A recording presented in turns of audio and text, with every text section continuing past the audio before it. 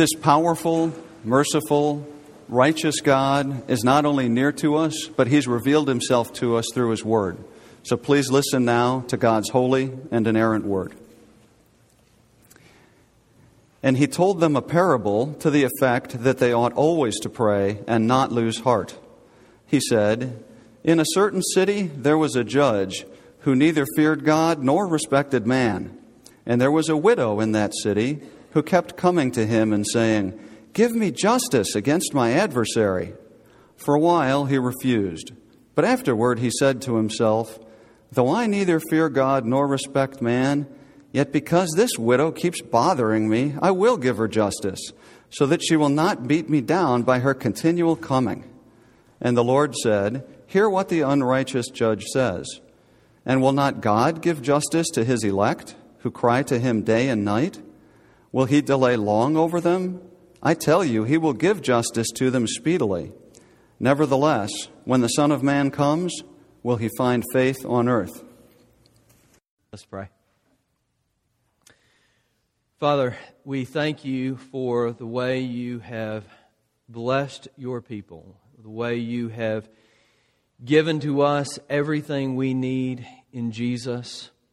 Father, we thank You also for blessing us temporally in this life. And we simply return now what You have first given to us. And we return these tithes, gifts, and offerings to You, asking that You would use them for Your glory in this world. Asking that You would use them in order that Your kingdom would be advanced upon this earth.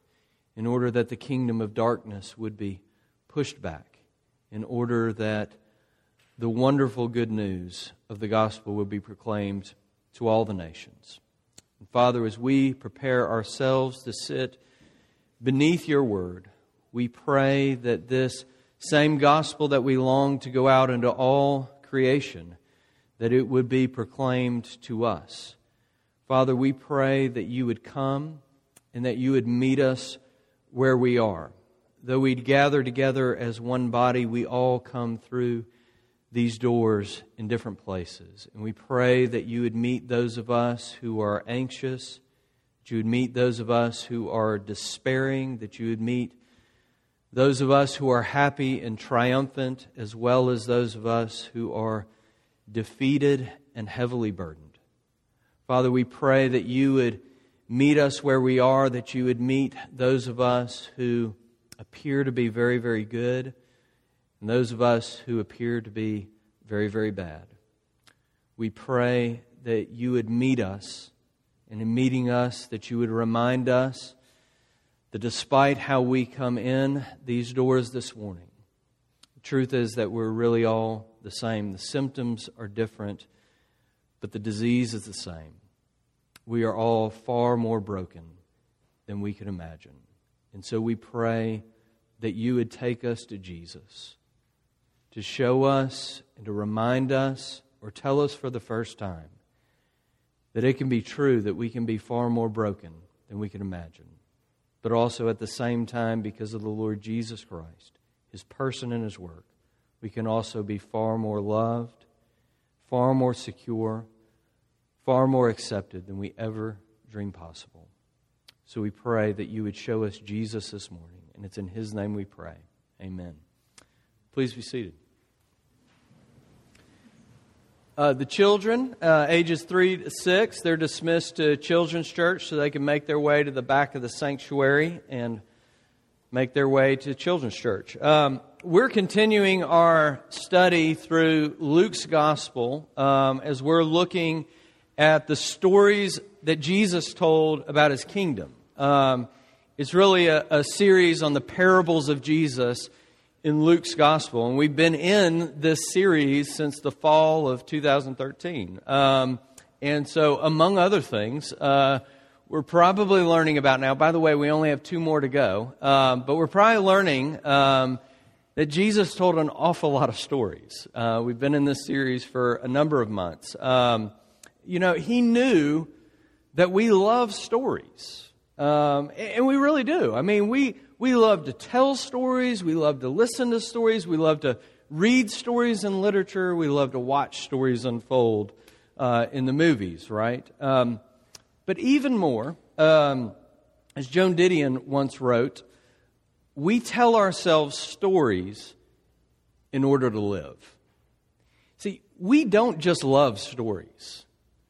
Stories strike at something deep in the core of our humanity. We need stories. We think in stories. We live out of stories, right? And you got to hold on to that thought as we make our way this morning. But today we're in Luke chapter 18. We read this passage earlier. Dave Wonroe read this passage for us earlier, and we're listening to this story that Jesus told about an unjust judge and a persistent widow. And Luke tells us why Jesus told this parable. It's one of the few parables where you get the meaning of the parable up front. He told us this parable in order that we would always pray, right? In order that we would not lose heart.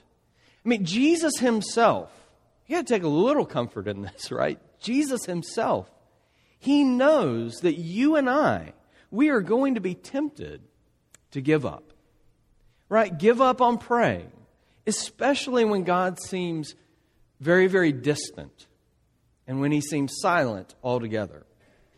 I remember this one time my wife and I, we were having this discussion. Discussion is code word for we were having an argument. Feelings were hurt and, things were miscommunicated and misunderstood and all that kind of stuff. And so this passionate discussion, right, it broke out. And I'm sure so few of you can relate to this. But anyway, while we're starting down this road of this passionate discussion that we're having, things started heating up, and I was ready. It was my turn, and I had my 6-point sermon full of examples and illustrations, and I was ready to win this argument, right? And right in the middle of it, Jennifer said, "Look, I got to call a timeout, and I can't talk about this anymore." I remember thinking, what? You can't call a timeout? This is not a basketball game. And even if it was a basketball game, you don't have the ball. I have the ball.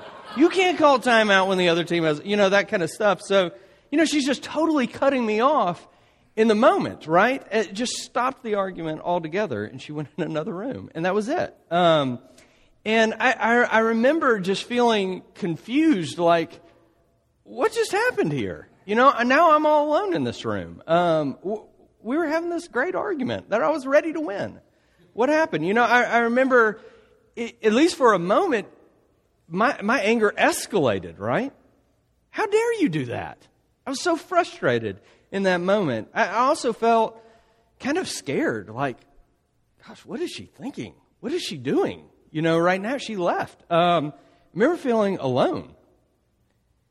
I remember the silence being deafening, right? But listen, here in that moment, we could talk about this for a long time. You could break me down and psychologize me. But here's what that silence did for me, at least in that moment, after the shock wore off, right? It put an end to us traveling down that familiar road, that familiar territory we were in. And the same thing happened to me that happens to a 3-year-old when you put a 3-year-old in timeout, right? It was in the silence that I was really forced. It wasn't what I wanted, but I was forced in the silence to reflect. And in the silence, I got resized and reshaped, right? Jesus encourages us with this story to go on praying in the silence. And I want to suggest to you that maybe, just maybe, that when it feels like God is so very distant, and we feel like all we're getting from him is silence, and we are confused and frustrated, maybe, just maybe, he's resizing and reshaping and transforming us in the silence. But listen, we'll only get that if we go on praying in the seeming silence. So how do we do that? I'm very glad you asked, because that's what this sermon's about. 3 points. How do you and I go on praying in the silence? Here's my points. You have to become a poet. You have to look at the horizon in the distance, right? and you have to get rid of your dementia. 3 points. Hopefully you can remember them. Become a poet, look at the horizon, and get rid of your dementia. First, you have to become a poet. Now, I'm not saying, quit your job, become a starving poet. It's a metaphor, right? Look, poetry itself, it's super hard to define. What is it? It's the use of words and images and metaphors and all that kind of stuff to convey or express emotions or ideas of something. I don't really even know what poetry is, but I'm less concerned with what poetry is, and I'm more interested in the process of creating poetry, the process of it. Because poetry is born out of reflection, right? Of getting quiet and still, of detaching even from a moment, right? In order to ponder and contemplate and reflect. And most of us are not good poets because the silence terrifies us. Right? You think about all the noise in your life that's always constantly going on. We're always distracting ourselves from the silence. Quietness, stillness, reflection, that makes us aware, and we don't want to be aware. Right? We don't like that. To go on praying in the silence, though, you have to become a poet. You have to sit in the uncomfortable silence and do the hard work of reflection. Now, you got to hold on to that thought for a moment as I work through this parable for us here. Look, it's about a poor, vulnerable widow who's facing some kind of injustice in her life, right? And she is completely alone. I mean, she's the one who has to go before the judge and plead her case. She doesn't have a lawyer, right? There is no advocate there for her to plead her case, right? And to make matters worse, the judge in her village, in her city, we're told neither feared God nor respected man. In fact, he knows this about himself. It's kind of scary. He knows he is not going to fear God and that he doesn't respect man. He tells us that it comes up in verse 2 and 4, right? So not fearing God, not respecting man. See, here's the predicament she was in, right? She couldn't appeal to right or wrong. And she couldn't hope for pity from this judge. She couldn't appeal to that. She was in a bad spot. So here's what she did, okay? She nagged her way to justice, right? Verse 3, she kept coming and begging for justice. I mean, she left him voicemails and emails and messages with his secretary, right? She made sure she bumped into him in the hallway. She met him at the market. She was at him. She met him at Starbucks. She stalked him. She nagged him into justice, right? And eventually this self-consumed judge, right? He gave in. Verse 5. Yet because this widow keeps bothering me, I will give her justice so that she will not beat me down by her continual coming. So here's the genius of this story that Jesus tells. You got to listen closely because if you miss this, you miss the story that he's telling. He is saying this widow reflected on the character of that judge and then appealed to him on the basis of his character. Okay? He doesn't care about me, and he doesn't care about right or wrong. He only cares about himself. So I'll appeal to his character. I'm going to wear him out until it's in his best interest to give me justice. Now stay with me. If you read this story and think, okay, Jesus is telling me I need to wear God out with my nagging, you miss the point. If you think Jesus is saying, here's how you gain God's attention by your many words, you miss the point. The point Jesus is making is this. What should your praying look like when you have reflected and pored over the character of God? I mean, see, the story, it works by contrast, right? This widow won the day because she became a poet and she reflected on the character of that judge and appealed to him on that basis. And Jesus is saying, think about God who is completely unlike that judge. He is loving and kind. He is merciful and compassionate. He is righteous and he is full of grace and full of mercy. When God appears to be silent with you, you have to get quiet, and you have to get still, and you have to reflect on His character and understand this, that no one loves you more than Him, that no one cares more for you than Him, that no one can be trusted more than Him. Horatio Spafford, right, he penned that poem that we sing from time to time, right? One of the most popular hymns of the church, right? When peace like a river attendeth my way, when sorrows like sea billows roll, whatever my lot, Thou hast taught me to say, it is well with my soul. It is well with my soul. You know that hymn, right?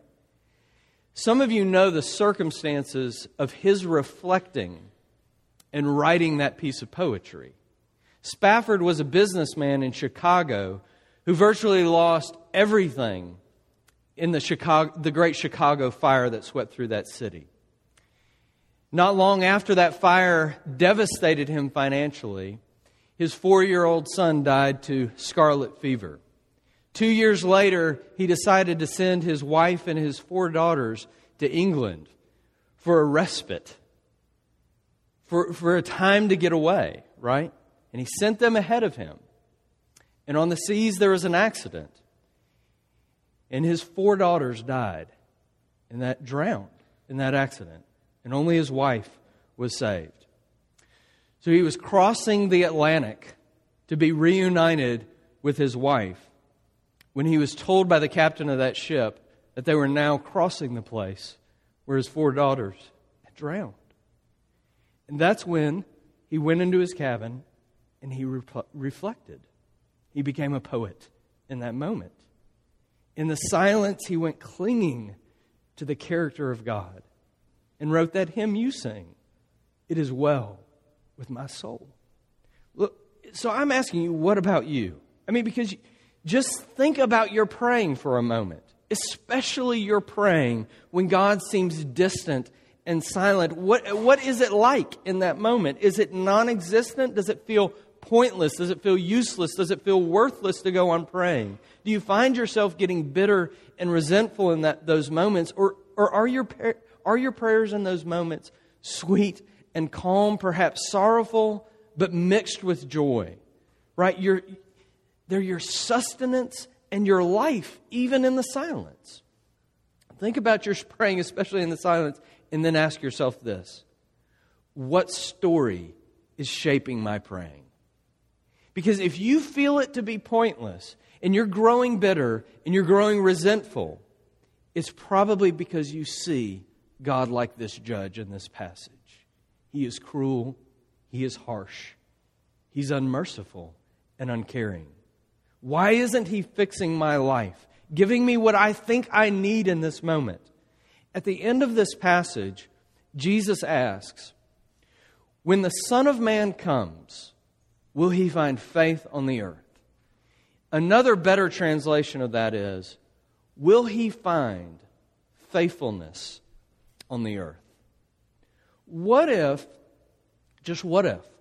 at the heart of praying, what was meant to be at the heart of praying, was not you getting God to give you things or to do things for you, but what if the main thing God wanted to give you in your praying was Himself?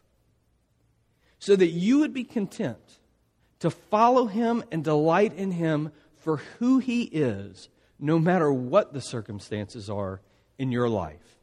For you to go to Him in prayer, not to just get things from Him, but to get Him.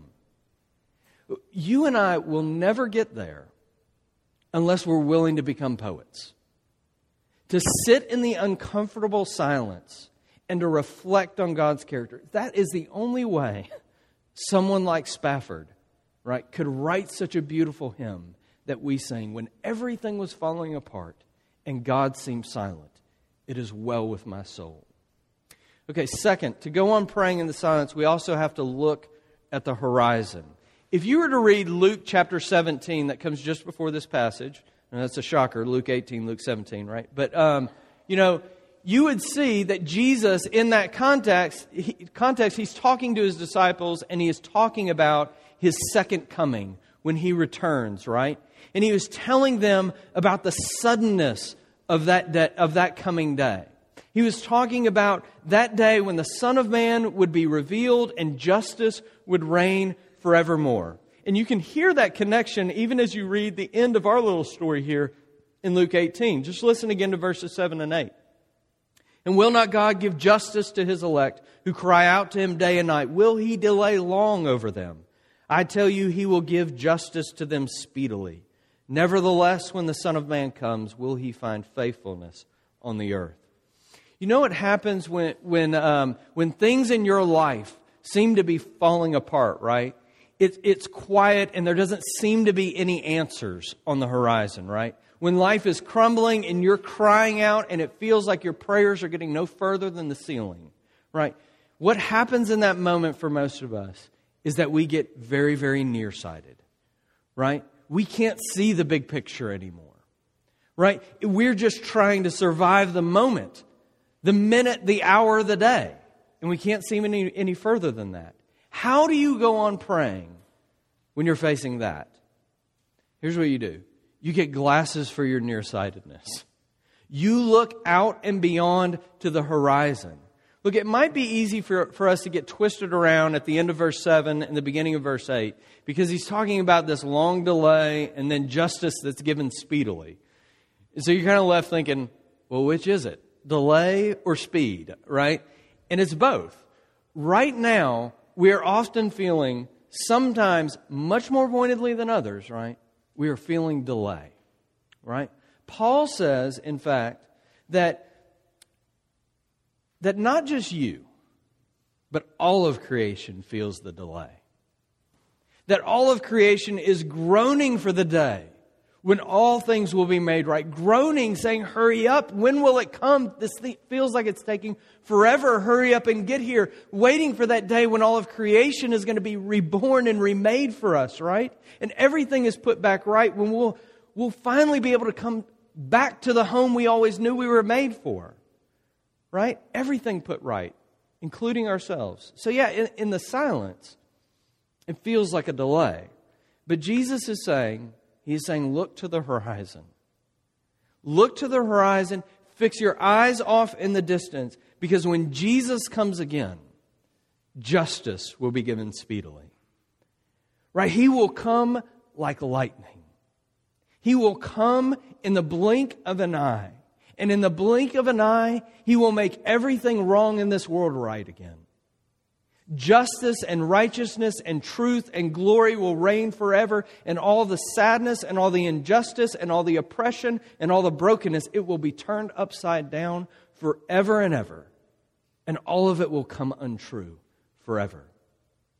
One of my admittedly overused but favorite stories is when my daughter Kennedy was just 3 years old, and we were watching TV on the couch, and we were watching this program where money was being raised for these children in Africa, and these children were dying of AIDS, the AIDS virus, and malaria, malnutrition, impoverished and suffering and sick, right?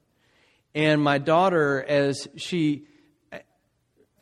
I don't know what I was doing, letting her sit and watch that stuff, but anyway, my daughter, as we're sitting there, and she saw these kids with tears running down their dusty cheeks, she said, what's wrong? And knowing that she's not going to understand all of it, I just said, well, they have boo-boos. She's 3 years old. And immediately, without skipping a beat, she asked me, she said, will Jesus make it better? And, here she was exposed, right, to this broken world of suffering and pain. And her question was, will Jesus make it better?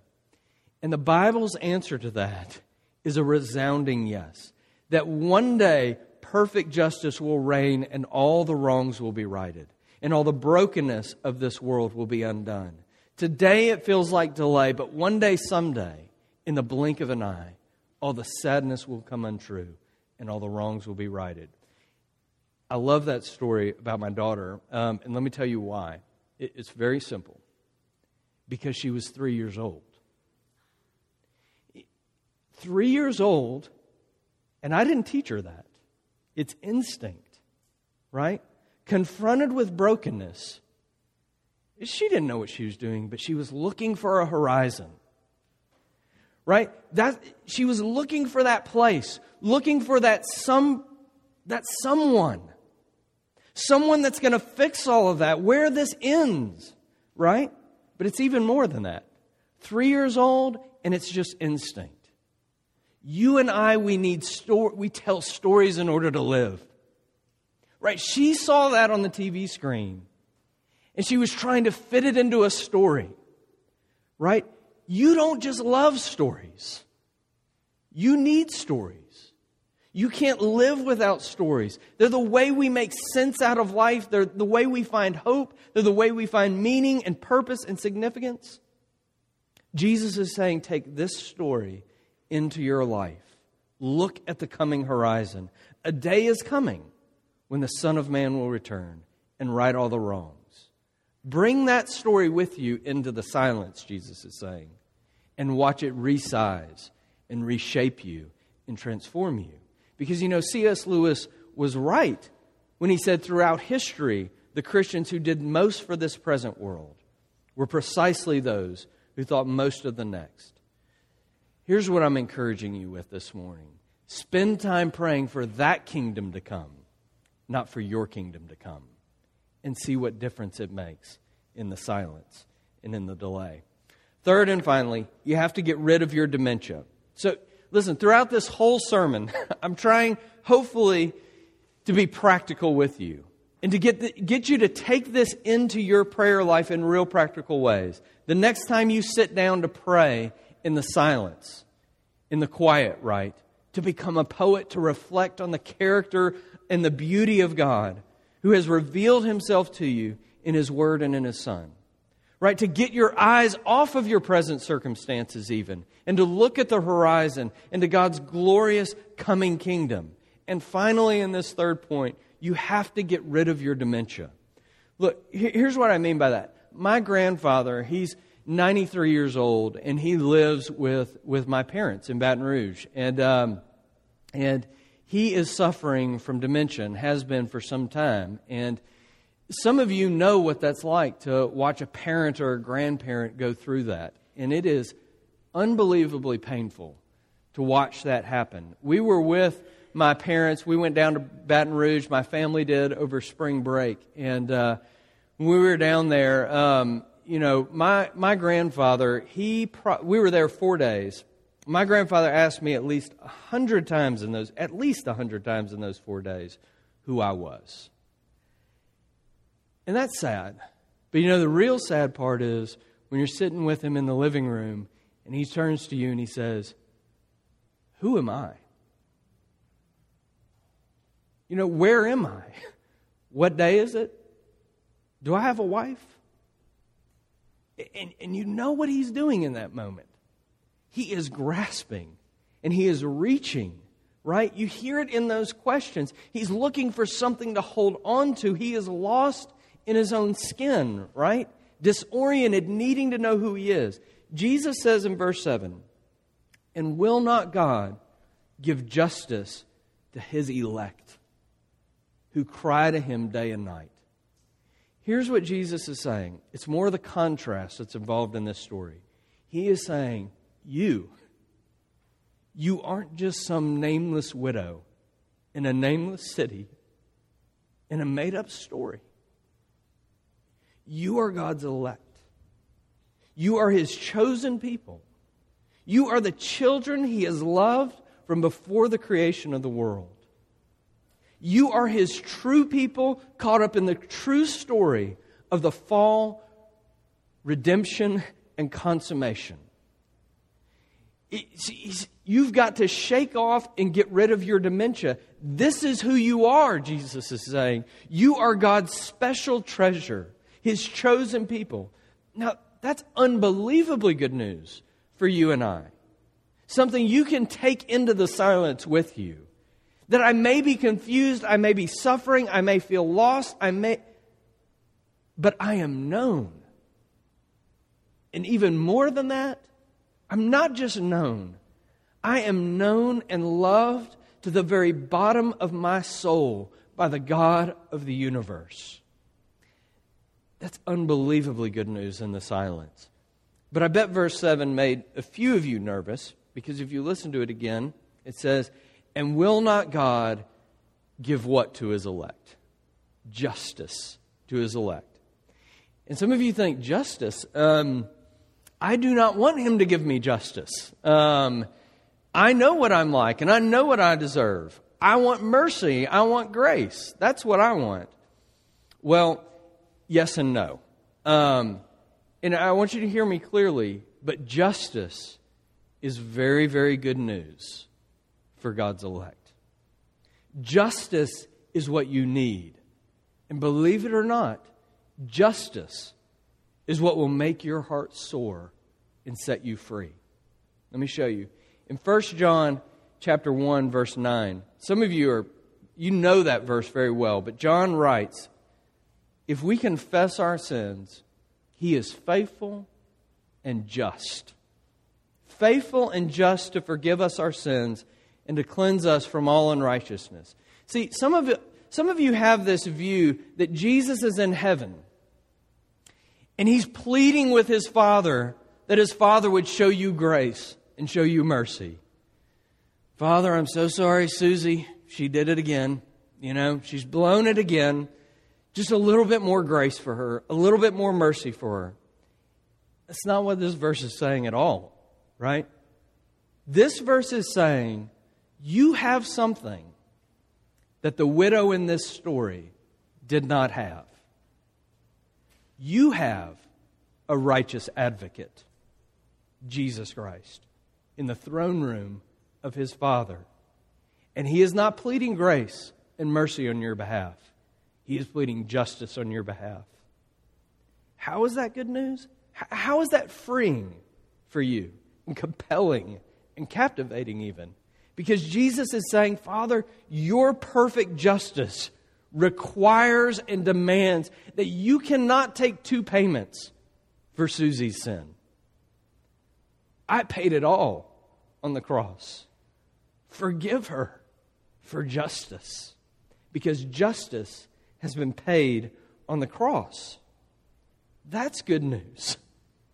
Because this justice means that when Jesus returns in the blink of an eye, that all of creation is going to be reborn and righted for you.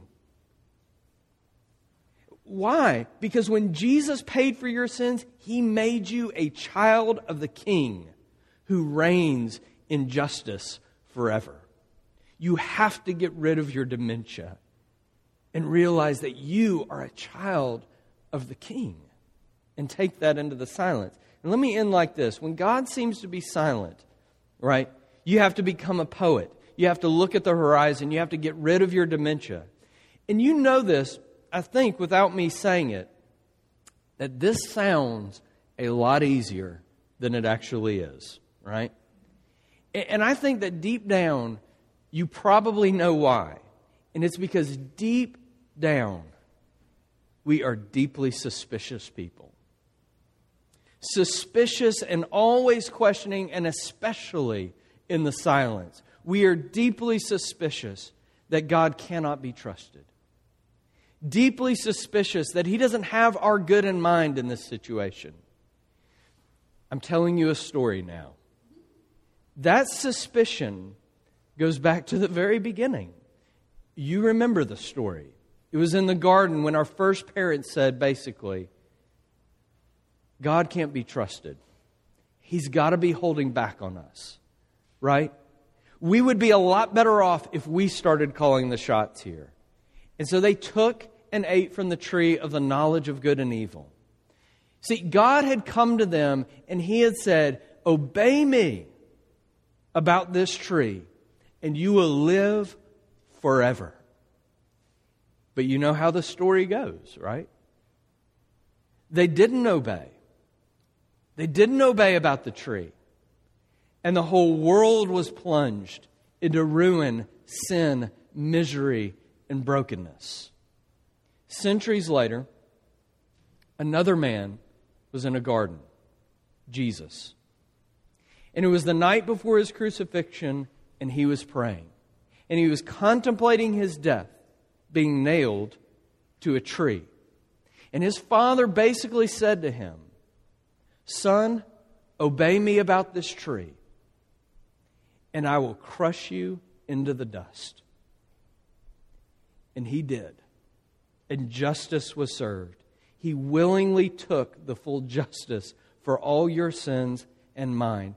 And hanging on the cross, do you remember what Jesus prayed? He lifted his voice to heaven and prayed, my God, why have you forsaken me?" And read your Bible. No answer was heard. The silence was deafening upon the cross. Deep down, we are suspicious, and we think that God is holding out on us, and think that He doesn't care, and think that He doesn't have our good in mind. The way to push back on those suspicions is with this story. That Jesus, God's own Son, so loved you that He willingly gave His life for you. That Jesus did endure the silence, being truly forsaken by His Father for you.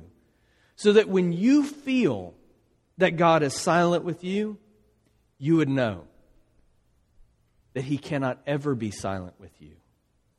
He was silent with His Son in your place, so that you could only in a moment feel to be forsaken by Him, but never be forsaken by Him.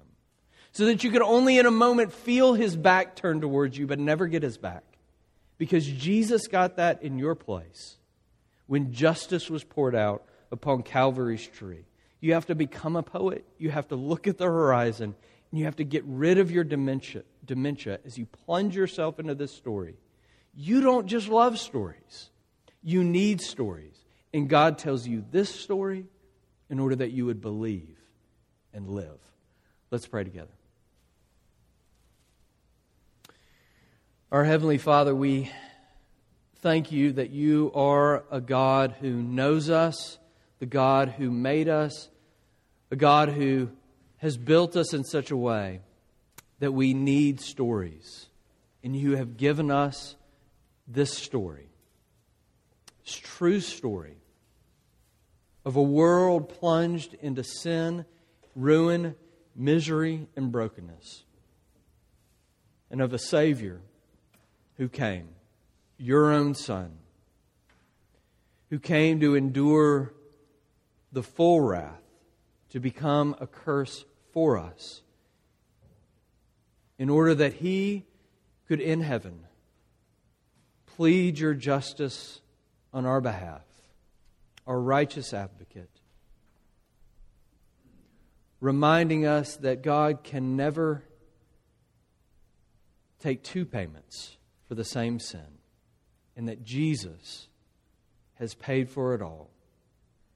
Father, we pray that we would find ourselves today encouraged, that Jesus would know us so well, that He would know that there are times that we would feel that God is being silent with us in this life, that He would encourage us in those moments to go on praying, to reflect on His character, to look to the wonderful future of His coming kingdom, and that He would remind us of who we are, Your treasured possession, Your chosen people, Your elect.